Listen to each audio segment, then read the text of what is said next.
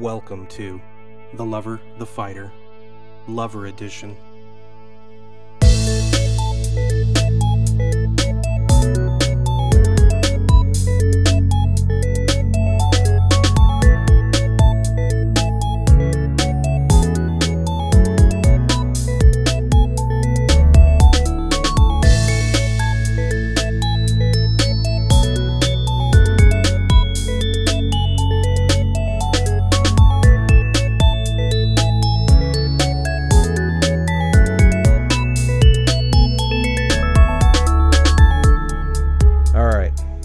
Welcome to episode 1 of The Lover, the Fighter. My name's Lou, and since I picked the song for today's episode, I'm in the driver's seat. My co-host is powerful Christopher Leffler. Hello there. You sounded much more powerful this time. I need more grunts.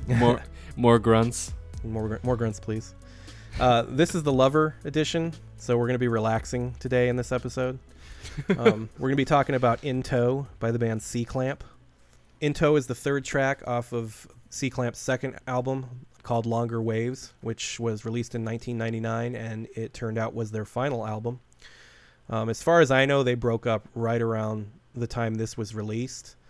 So, yeah, that's a bummer.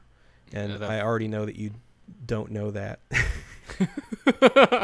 Not a lot of people fucking do. Yes. C-Clamp is, in my opinion, like one of the best bands nobody's ever heard of. They're one of those bands that I've turned a lot of people on. And just for full disclosure, I not only made the Facebook like page for C-Clamp, but I also wrote their Wikipedia entry. So if after this episode you look them up on the internet, chances are both the things you will come across, I'm the one who put up there. But I assure you all the information was researched and is correct. When you did that, did you get any feedback from them? Did you try to contact them at all, or no? I it's not really my style. So none of them reached out to me about it. I feel like they don't live that kind of a life. You know what I mean? They're not trolling the internet looking to see how many times they're mentioned. Yeah. So, but yeah, no, I've never had anybody. It's weird because on the Facebook page, people assume that C-Clamp is the one who's running it, so they will ask questions like, "When are you guys getting back together?" And honestly, I'm not even gonna say like I'm not C-Clamp. New tracks coming soon. Yeah, exactly. They broke up friggin' like 13 or 14 years ago. Like, move on. As much as it's awesome, don't expect them to still be a band. Yeah. But anyway. I got into C-Clamp when I was living in Newport Beach, California in 1996. A bunch of my friends were going to college at the University of Illinois in Champaign, Illinois, which is like right in the middle of Illinois. And in the middle to late 90s, Champaign was a major hub in the Midwestern emo scene, linked kind of to Chicago that way. So my friends would send me 7-inches and mixtapes with lots of cool shit that I couldn't easily get in California, being that this was kind of pre-internet, isn't in everybody's house. I think the only time I went online was when I went to the library at that point. But at some point, my friend Clay, who was going to school at U of I, sent me a 7-inch by C-Clamp, and I liked it immediately. One song in particular, called Fox and the Hound, grabbed me. And a funny little anecdote, the friend Clay, who had sent me that 7-inch, called me in California this one day, and he asked what I was doing, and I told him that I was learning how to play the main riff in that song, Fox and the Hound. He told me to play it for him, so I put the phone down and did. When I picked the phone back up, I could hear him talking to somebody in the background. And he finally got back on the phone. He told me the bass player, Nick, of C-Clamp, was over at his apartment, and he had just put him on the phone to like hear my version of their song. So that's fucking nuts. Yeah, it's total coincidence. Like he called me just to see how I was doing, and he just happened to have that dude over at his place. But shit like that happens when you dig on music in like a small scene that you're kind of involved in, I guess. But I had never met Nick at that point, but he seemed flattered that I liked their stuff enough to learn it. So that was my introduction to C-Clamp. I know your introduction to C-Clamp was me, right? Was it? I can't remember. Did I like put it in your hands and say, you need to listen to this? Or did I just hand you a bunch of shit and was like, listen to this at some point, and you found it on your own? You know what? It was probably that kind of situation. I mean, just for the record, for people who don't know, mine and Lou's history, he's someone who I met while working at Best Buy. He strolled in his khakis and had his interview while I was standing up at the LP booth greeting fucking customers. That? I absolutely remember it. I was like, who's this fucking guy? Do you really? Dude, I remember the first time I saw you, and There was pre-cum dripping That's- down my leg. That one goes out to Dan. Yeah. That's funny. Yeah, That's I remember funny. you were coming in for your interview. You came in through the exit or whatever. So I was like, okay, this guy's probably been here before, whatever. You went into the SDR, was it called, right? Yeah. That office. And then you came out. You're like, oh, hey, man, see you later. And I was like, oh, all right. Was that my Yeah, first interview or my second interview? It was the No, first you know time what? I had seen you. You know what? Now that I'm thinking back, I had my first and second interview the same day. I came in and I talked to, you remember Matt, the assistant manager? Yeah, Matt Radke. Yeah. He's a cool guy. I had my first interview with him, and then he liked me, so he had me wait. And then I had my second interview with, I can't remember the manager's name at the time, the guy that got fired for calling somebody fat. Did he really You know get what I'm fired talking for about? that? Yeah, the fucking got- he was like late 30s or He was late in his 30s to 40s. mid 40s. Yeah, he's 40s. And he was a short guy, had glasses and like a fucking flat top or something like that. Yeah, he Randy, I think his name was. I think you're right. I think his name was Randy, but he Yeah. it was at a point when the manager of the car installation department was gone. They needed one, and they had people apply. And one of the guys that applied for that was a guy who was an installer who was chubby. And at some point, the manager yelled across Best Buy to somebody else, "Hey, did you see the fat guy applied?"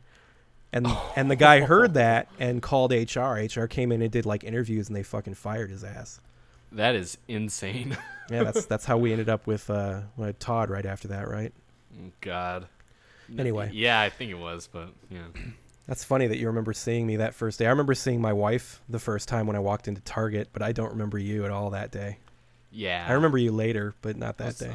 I was wearing a yellow shirt and I was kind of chubby. Yeah, I was wearing probably like a black or a blue shirt and kind of chubby. Yeah, you're wearing a black beanie too. No, I wasn't. For my interview, was it cold? Dude, I don't know. Maybe you were fucking fashion statement. To an interview? Well, you like came in from outside and like. But I'm you pretty know, sure it was hey. the summer, dude. No way. Yeah, Was I it? got hired in like July or June or something. Yeah, for sure. Maybe I was on fucking shrooms. I don't know. I don't know, man. You were wearing your fucking Mormon magic underwear. I was. All right, back to C-Clamp. How would you describe C-Clamp's sound? Oh my god. I guess for people that don't know what emo is, I would call it indie, and they have some mathy elements to them. Very melodic, very full. A lot of intertwining between guitar and bass. That bass is like so flowy. It just like fucking. And actually, listening to this song, I wrote a couple notes down, and it's just, the bass player of C-Clamp, he backs everything up and does lead at the same time. Yeah, it's really weird. Like obviously he's making up for the fact that there's only one guitar player, but he does it in such a way where it almost takes the bass to a different level. Like it's doing something else. One of my favorite bass players for sure. Yeah, it's very fucking cool. Yeah, like 4 people know who he is, I know, that's the thing that's fucked about this band is they're so awesome and nobody's heard of them. I mean, and it's kind of I think their own fault a little bit, but we'll talk about that in a minute. Yeah, their sound's very atmospheric. It's like math rock without all the jarring time signatures. I mean, it's got weird time signatures, but they're very, like you said, flowy. Like it doesn't try to be crazy. It is what it is. Yeah, I think the drummer kind of takes that. I mean, the drums are very, they're complicated and they're not. Like he takes a complicated drum part and makes it not sound very complicated, Yeah, for sure. If that makes sense, I don't know. It makes sense to me. I love you. Yeah. Their music is much more complex than you think on first listen. Like when you first listen, it sounds sort of, it's kind of simple in terms of just, chords and strumming and some notes in the background. But, when you listen to it again and like in headphones and shit, there's a lot of layers to what they're doing. And all 3 members contribute like pretty equally to that sound. Totally. The guitarist Tom, who also sings lead, plays a lot of open chords with strange fingerings. He works hard to make up for the fact that he's the only guitar player by having amazing finger dexterity. And then the bass player, Nick, tends to drift into like melodic roll pretty regularly. Like it's almost like Nick plays his bass like the guitar, and the guitar player plays his guitar like the bass in terms of, holding down the root notes and, keeping it grounded. Agreed, yeah. But, but it doesn't feel weird. Like it feels right, It's if that's wrong, I don't want to be right, dude. Me either. Then you add to that the drummer Franz, who was my favorite drummer for many years. Like, you know, he's in my, if I picked like my top 5 drummers ever, he's in there. He's fucking awesome. Yeah. His drumming's very jazzy, in that way where he's always moving, like hitting cymbals and toms constantly, but it never feels crowded. If you listen to it, there's almost no point where he's not doing something, but it doesn't feel like showy or like, you know, like I said, like crowded at all. No, you called it. He's very jazzy, and you know, kind of like I said, like I imagine watching him would be pretty amazing because it's just like, you know, his hands will fall where they may, and wherever they're going to fall is going to be the right place, you know, or he'll make something out of it. Well, and that's kind of how it looked when he's playing. He didn't like, it didn't look like he was striking the drums. It just kind of looked like his arms were moving around, you know, and he was just kind of like whacking shit as he went by it. But I mean, all very clearly he knew what he was doing. It wasn't like random. But I remember seeing him once, and he was fucking holding a maraca in one hand and shaking it in a rhythm while keeping the drum beat going with his other hand. And like, but the maraca would just come in for certain parts of the song. So like, he'd put it down and he'd play the drums, and at some point you wouldn't even see him. All of a sudden, he'd be holding a fucking maraca up next to his head, like shaking it while he was playing. It was fucking crazy. That's nuts. Yeah, it's awesome. Him and Ryan Rapsis, the drummer of Gage, are probably my 2 favorite live drummers to watch. You know, outside of the metal genre. Because that's a whole other animal when you watch a metal drummer. But yeah, Ryan Rapsis did some crazy shit that, I mean, we'll talk. Eventually, we'll do a Gage song, and I'll talk about that. But he definitely gave me a boner. Unfortunately, the drummer of C-Clamp also liked carpentry, and through the grapevine, I heard that while they were writing what would be their 3rd album, he put a fucking nail through his thumb or some shit, and that pretty much ended his career as a drummer. Oh God. Yeah, that's the rumor. I don't, you know 100% that that's true exactly. I'm sure some part of that is true, but if it's true, it's fucked up. It really sucks. But I'm sure he's out there building fucking, you know, dining room tables and is happy. Hopefully he's happy.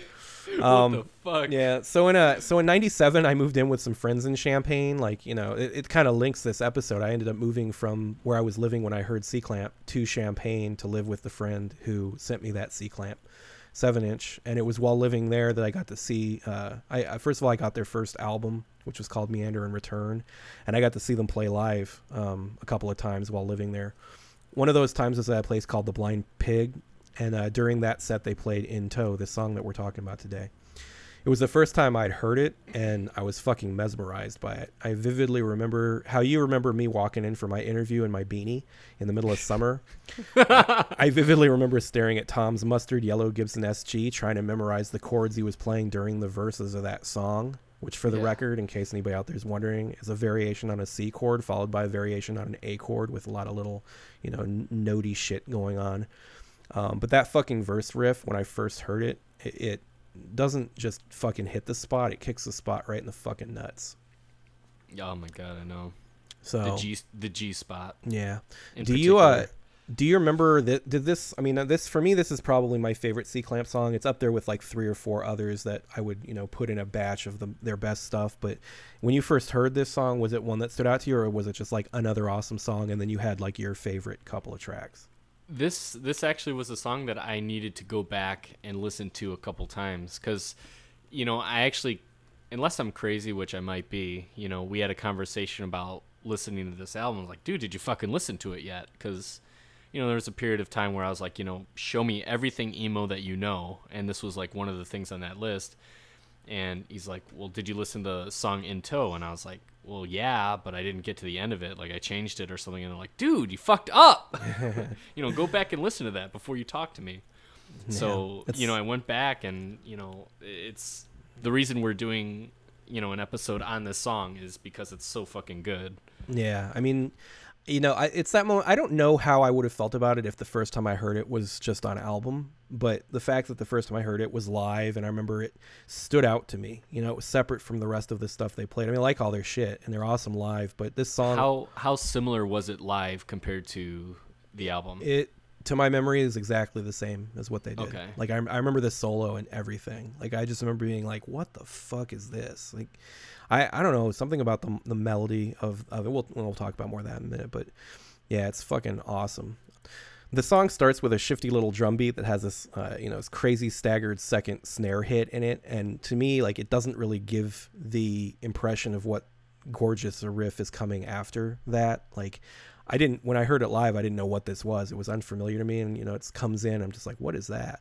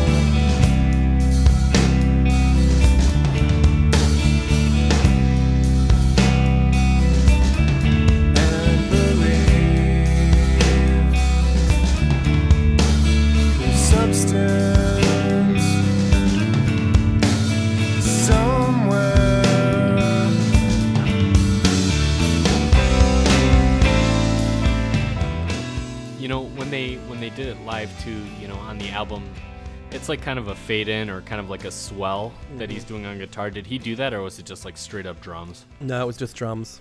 It's just drums, and then he just strummed that first C chord. Yeah, that's awesome too, because just hearing that drum part, you really don't know what the fuck's coming. It could be some like crazy, arithmetic fucking, Yeah. When the guitar comes in, there's this high-pitched feedback note you're talking about going in the background that sort of fades in and out while the bass rides all over the place. That's weird because when you listen, like when I listen in headphones, I hadn't listened to the song in a little while when I put this on, but I didn't remember that feedback being so loud. Like it's it's pretty prominent.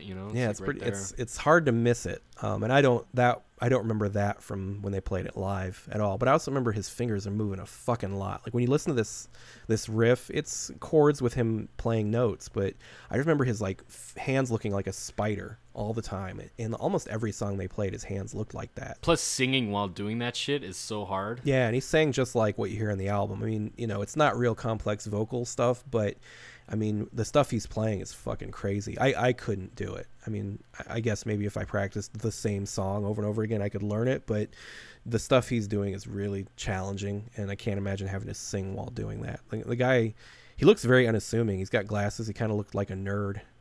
And like I said, a nerd up there with a fucking mustard yellow SG. Gibson SG is a brand of guitar. It's actually the same guitar I play. And for the record, I had my SG before I saw C-Clamp play. and it's not mustard yellow. No, it's not. It's black. But I actually got that SG was directly inspired by Kevin Frank of Gage and the guitar players of Fugazi, who both have Gibson SGs. Yeah. So, which is weird because I tend to play more metal on it than anything else over the years. So it's not from Angus Young then? It's so not from Angus Young. In fact, I had to get the stank of Angus Young off of it when I bought it. Well, it doesn't explain why you wear a fucking schoolboy outfit while you play, dude. So that's just my normal outfit, man. That's just what I wear. I don't know if you know this, but C-Clamp notoriously left the lyrics out of their album liner notes. The versions that you have, Chris, are all digital only, so you probably never looked at the liner notes, but they don't have lyrics. I remember being in a group of people when I was living in Champaign that included the singer Tom, and someone asked him why he did that, and he basically said that he viewed the vocals as just another instrument. And in the same way you wouldn't include the sheet music for the song in the liner notes, they didn't include the lyrics. They wanted to leave them open to interpretation, I guess. I remember thinking that was kind of a cop-out. If the vocals are there to be part of the atmosphere of the song, then why even have lyrics? Like, why not just ooh and ah over the music and the melody you want? Do you know what I'm saying? I'm absolutely with you. That is a little bit of a cop-out. I understand, like, we're going to get into some metal stuff, and then we're going to talk about like that just being another instrument in the song because, screaming vocals are very rhythmic and stuff like that. But I mean, he's clearly talking about something, Yeah. I don't know if it was like a lack of confidence in his lyrics. I really don't know what his reason was, but that's the reason that, he gave. Yeah. So, whatever. It is what it is. You can understand him for the most part. So if you really want the lyrics, you can write that shit down.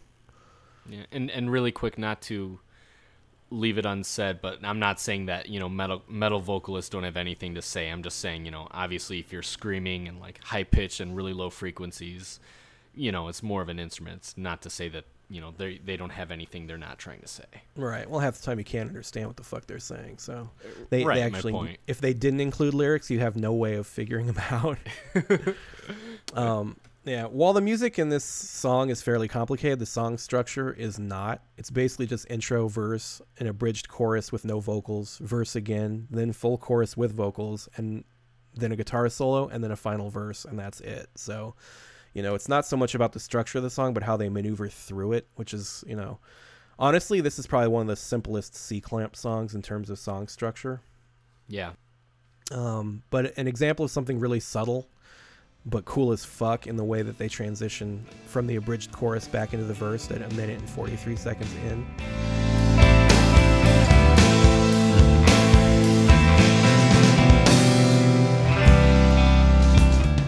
The part that you're referencing right now, I made a mental note of that too, because it's the note that you think he's going to end on is, a little bit, it's more minor. It's like right before a fucking, how do I want to say this?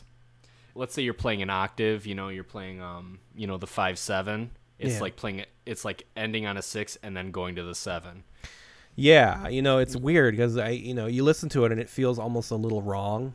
Yeah. What I wrote down is, there's that held open chord where the bass note feels like it's just about to tip off key, and then the drums come back in with that funky fill back into the verse. But it almost feels like it starts in the middle of the verse, but it doesn't if you listen to the chords. It's very weird. Shit like that. I mean, I don't know if I'm assuming you probably know it just from, I was in a band called Midwest years ago, and we had a song called Maple. And that song was like very, very much inspired by what C-Clamp does with the way that they time things.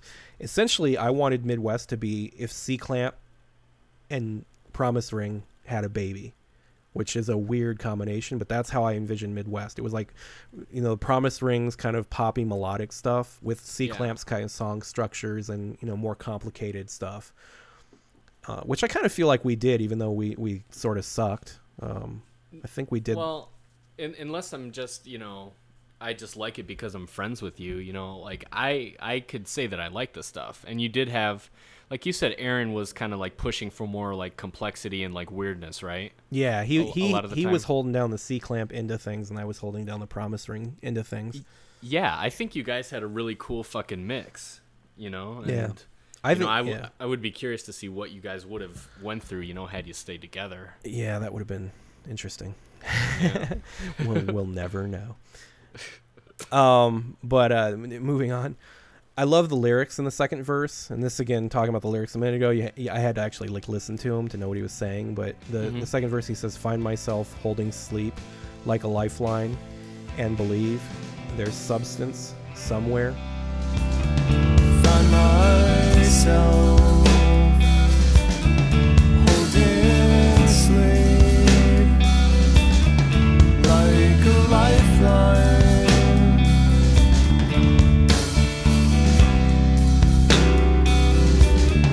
and believe substance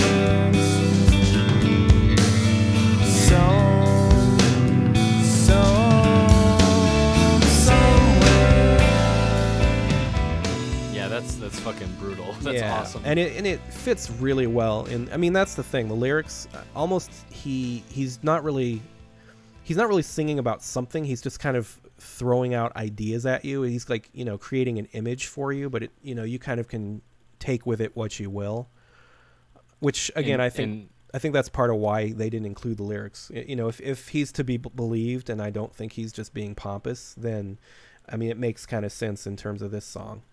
Right, and you saying that, kind of pushes me a little bit more towards him and what he said, Yeah. I mean, I've listened to the lyrics and stuff, but nothing has really stuck with me. Like I've went to kind of look for them, but I haven't really found them. And seeing this being played live and hearing that and just being in a particular mood, this could be like the best song you ever heard. You know what I'm saying? Like, Yeah. And you having seen it live, maybe you were just in a certain spot and then just like, I mean, the mood of this song is so fucking weird. It's just, once you're going through it and it's kind of like, it's got like a little bit of melancholy to it. And then it comes to that solo part, which we're going to get to, but it gets to that solo part and it's just like, it just fucking hits you real deep. Yeah. I mean, that's kind of how it was for me live. And yeah, I mean, the Blind Pig, just for you, because I'm sure you have no idea, it's essentially a bar with a stage. Have you ever been to the Empty Bottle?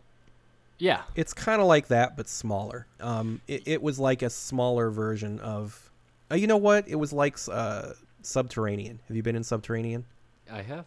It's like that. It's like that size, and the stage was like that size. I saw a lot of bands in Champaign play that place. I saw Braid. I saw Karate. I saw Boys Life. I saw, a lot of bands. Caster. A lot of bands play that place, and it's a cool little spot. It was interesting to see bands play there, but and especially this kind of music. Oh yeah, and for people who don't know what the Subterranean's like, and I don't know if the Blind Pig is like this, but there's actually a balcony kind of surrounding the top of the stage, so you could kind of like hang up there and look down. And no balcony at the Blind Pig. Blind Pig was smaller than that. Okay, and it's just like the lower floor, pretty much. Yeah, and Subterranean, the stage is probably 4 feet high and whatever else. But just to who's somebody you saw at Subterranean? Actually, Alvarez played there when he was playing in a band called Gypsy Blood. Okay. I've seen Maps and Atlases there. A few other bands, and actually, the Blind Pig is still there. I went to. Oh, you're looking it up? No, I'm not. You were in Champaign. That's right. Exactly. In 2009 and also 2011, I went to the Pygmalion Music Festival, which is put on by U of I, and it's a really awesome festival for people who just want to. It's not unlike like Lollapalooza in the sense that it's multiple days, but it's more like local musicians, but they also have some bigger people come through. A lot of U of I alumni, let's say. Mike Kinsella used to live in Champaign and American football and stuff. Owen plays there. Braid played there in 2011 when I went, but yeah, the Blind Pig is still there. I haven't been there though. All right. What was that fucking Parasol Records? That was what that record store was called. Mm-hmm. I went there and I got really buddy with the people that work there. Actually, the first drummer from Braid works there, and I think he runs it. I think he owns it. Roy. Yes, Roy.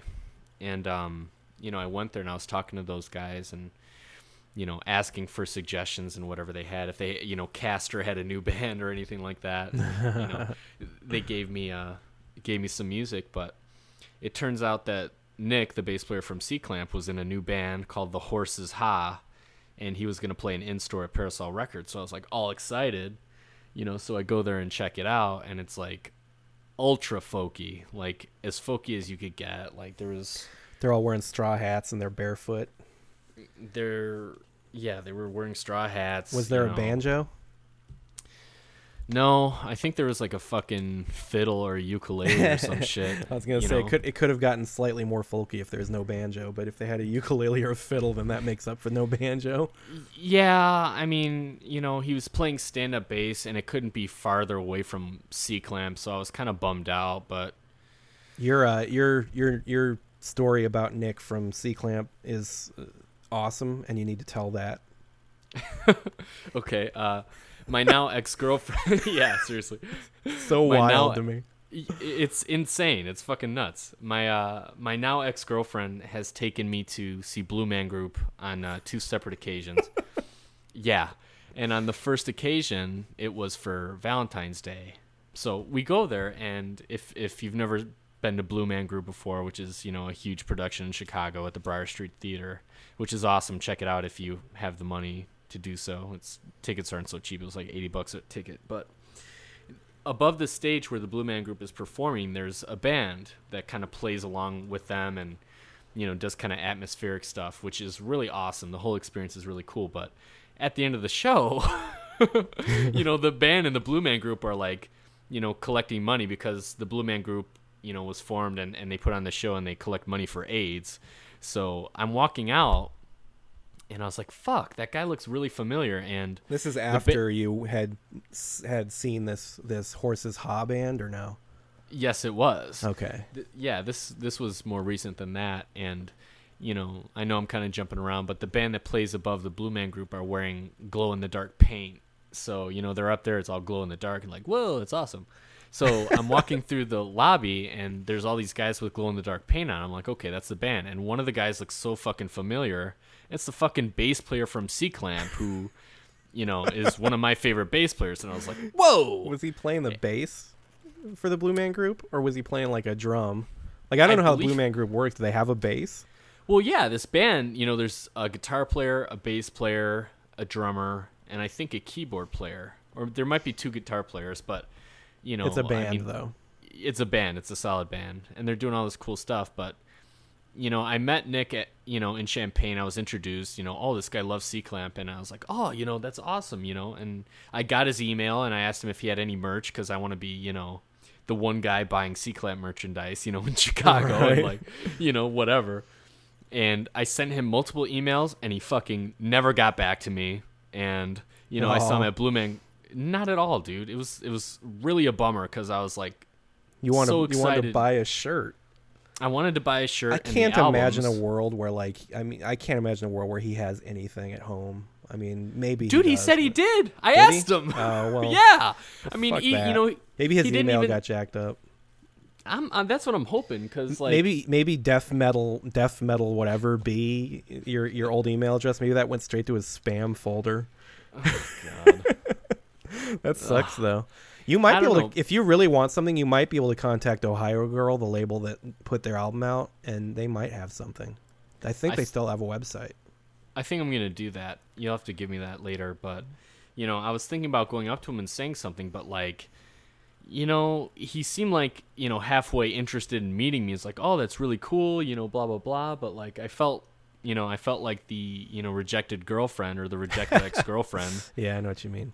My girlfriend took me home and dried my tears.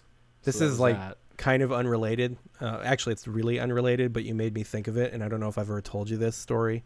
And it's funny because it happened during the time I was living in Newport Beach when I got that first C-Clamp 7-inch, but I was a huge fan of a band called Jawbox, which they're like mid to upper tier post-hardcore band from Washington DC, and they're one of the first bands to go from Discord Records to a major label. But this was back years ago. I was probably right around when they signed that major label deal.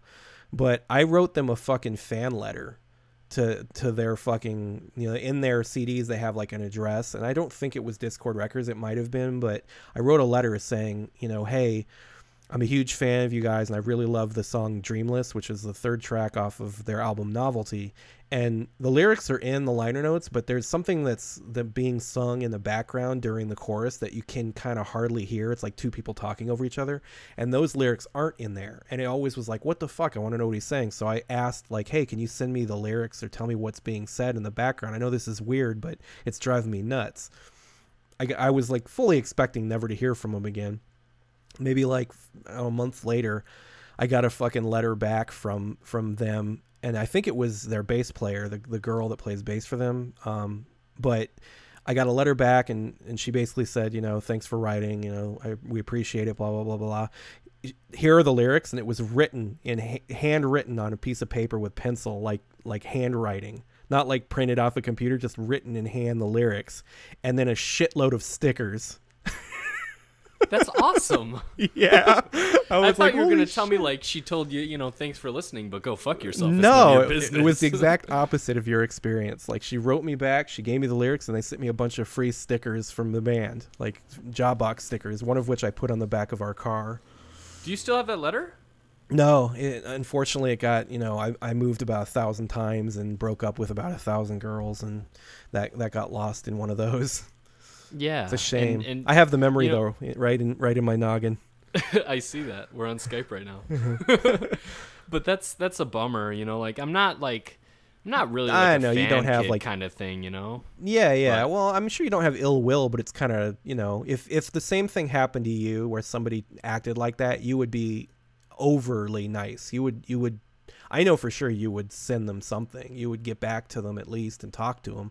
But at the same time, we don't have any idea what really happened with that dude. And I don't know him at all. He's always seemed like a nice guy to me, and I don't think I doubt he like read your email and it was like, fuck this guy. It probably just got like lost somewhere, or he read it and he like meant to get back to you and then you know, he lost track of it. Who knows? But Yeah, he's human. it still sucks though, you know. It would have been a better story had it ended with you wearing a fucking C-Clamp shirt right now on Skype.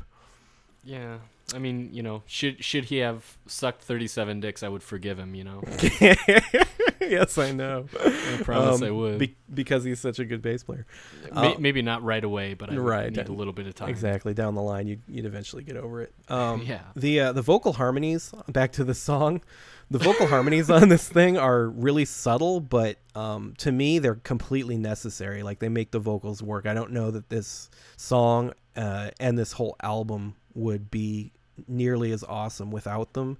And it was something that was lacking on the first album. So to me, you know, between the two, I like the first one. I fucking love the second one, and I think a lot of it has to do with that vocal harmony thing that they sort of added to it. Yeah, I agree. I mean, and that's the thing too. There's a lot of stuff on that first album that I like a lot. There's a lot of instrumental stuff and like, you know, kind of how me and you were talking about songs maybe almost not being songs. They're like intros and like intertwining other songs. Yeah. They had a lot of themes, it felt like to me. There was a track off of that first album. I can't remember which one, but I think it's either like the second or the third track. And the whole section at the end where it's like, you know, dun-dun-dun, dun-dun, dun-dun, dun-dun, dun-dun. Yeah. You know what I'm talking about? Yeah. Like the Yes. timing's real weird and fluid and funky. That directly inspired the end of the Midwest song.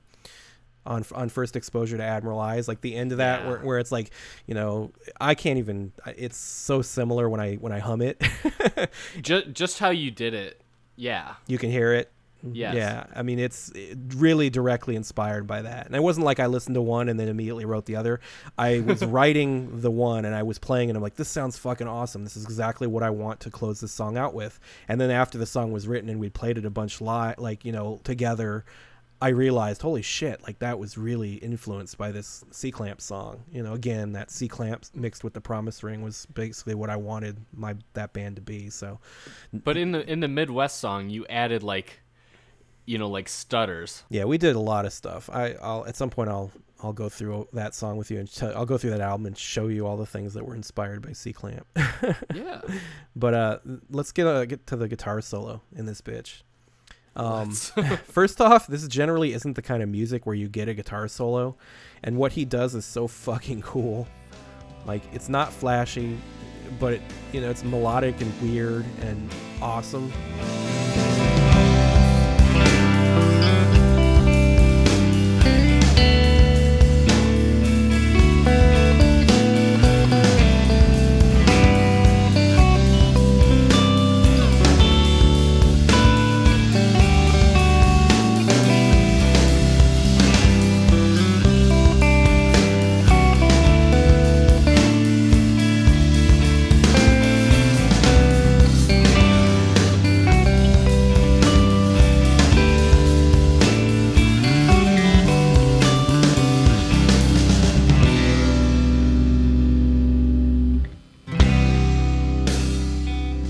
You know, I was writing my notes, you know, I called this a solo, but like a lot of people would hear it. It's like, you know, people might hear us calling it a solo and it's very unconventional. You know, it's just very delicate notes and Yeah. it just layered. And then, you know, he puts in like some harmonics. It's just like Yeah. the one thing that you needed to hear, he fucking plays. I love there's a little thing he does it twice, but the first time he does it in this part is at 3 minutes and 35 seconds. Where he sneaks a little harmonic in, like he plays like 4 or 5 notes with some pull offs and shit, but he puts a harmonic in the middle of it. Yeah. It's fucking awesome, and I remember him doing that live and being like, "Oh my god, that's fucking cool." And he fucking nailed it. Yeah, it's exactly what it. I remember it being just like that. but Oh, yeah, God. it was awesome.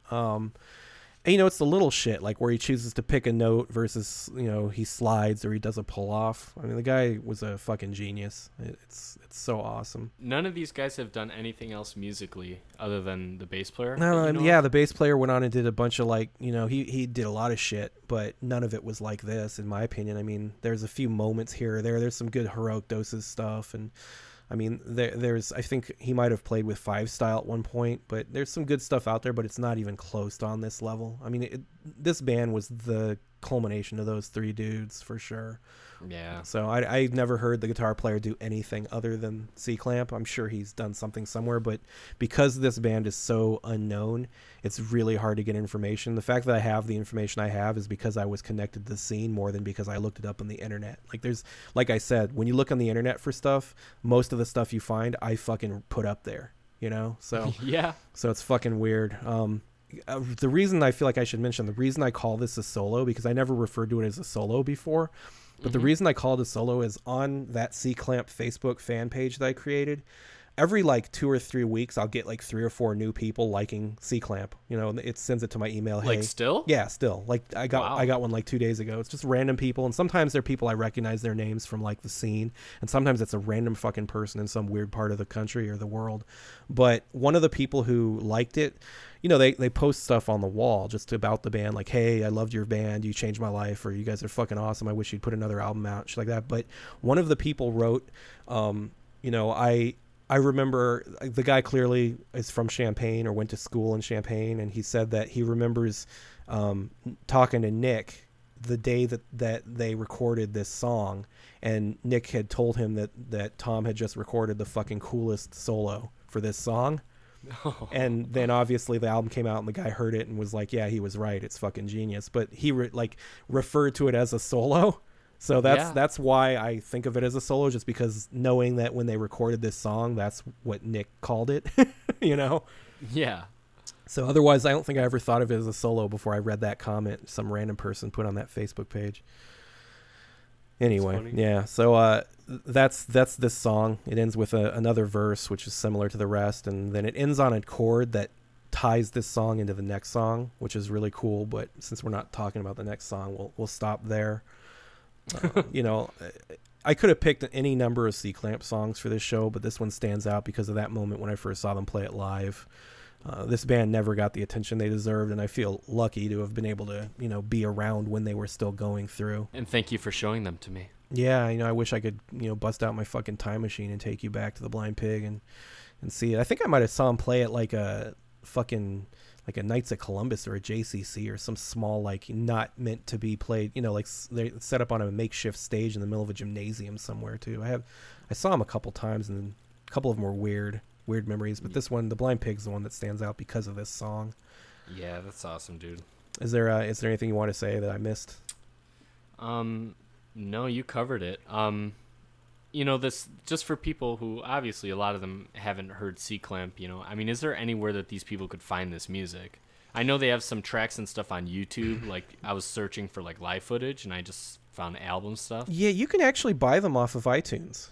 You can you can go on, if you go on iTunes and look up C-Clamp, you can buy both their albums on there. They're still available. I don't know who's going to get the money for those, but yeah, they're available on iTunes. For people who have heard the clips that we put on this show for this band and, many bands to come in coming episodes, this is me and a good friend of mine talking about music that has affected us in a serious way. Some that, he's heard elsewhere, some that I've shown him, or some music that he's shown me. If there's one thing amongst, making people laugh and entertain that I want them to get from this show, it's to check out music that you haven't heard before. It's based on the clips that you've heard on this band.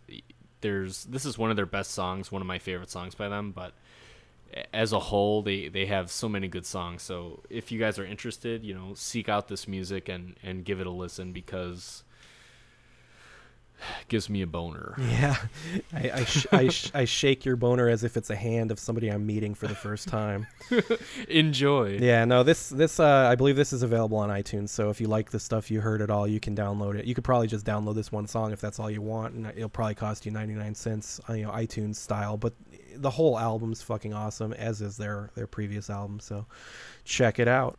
On the next episode of The Lover the Fighter, the Lover Edition, we're going to do Passenger Seat by Death Cab for Cutie off their album Transatlanticism. This is Chris's pick, so we get to pick his brain a little bit and see why he likes that shit. We also have an email address for this show. It's theloverthefighter@gmail.com. So if you want to request a song or some such shit, go get some. Hopefully we'll be doing this with regularity. So, in the near future, we'll be available on iTunes. But as of right this second, we're not yet. So I'm not gonna talk about that. Thanks for listening, and we'll see you next time. Bye bye.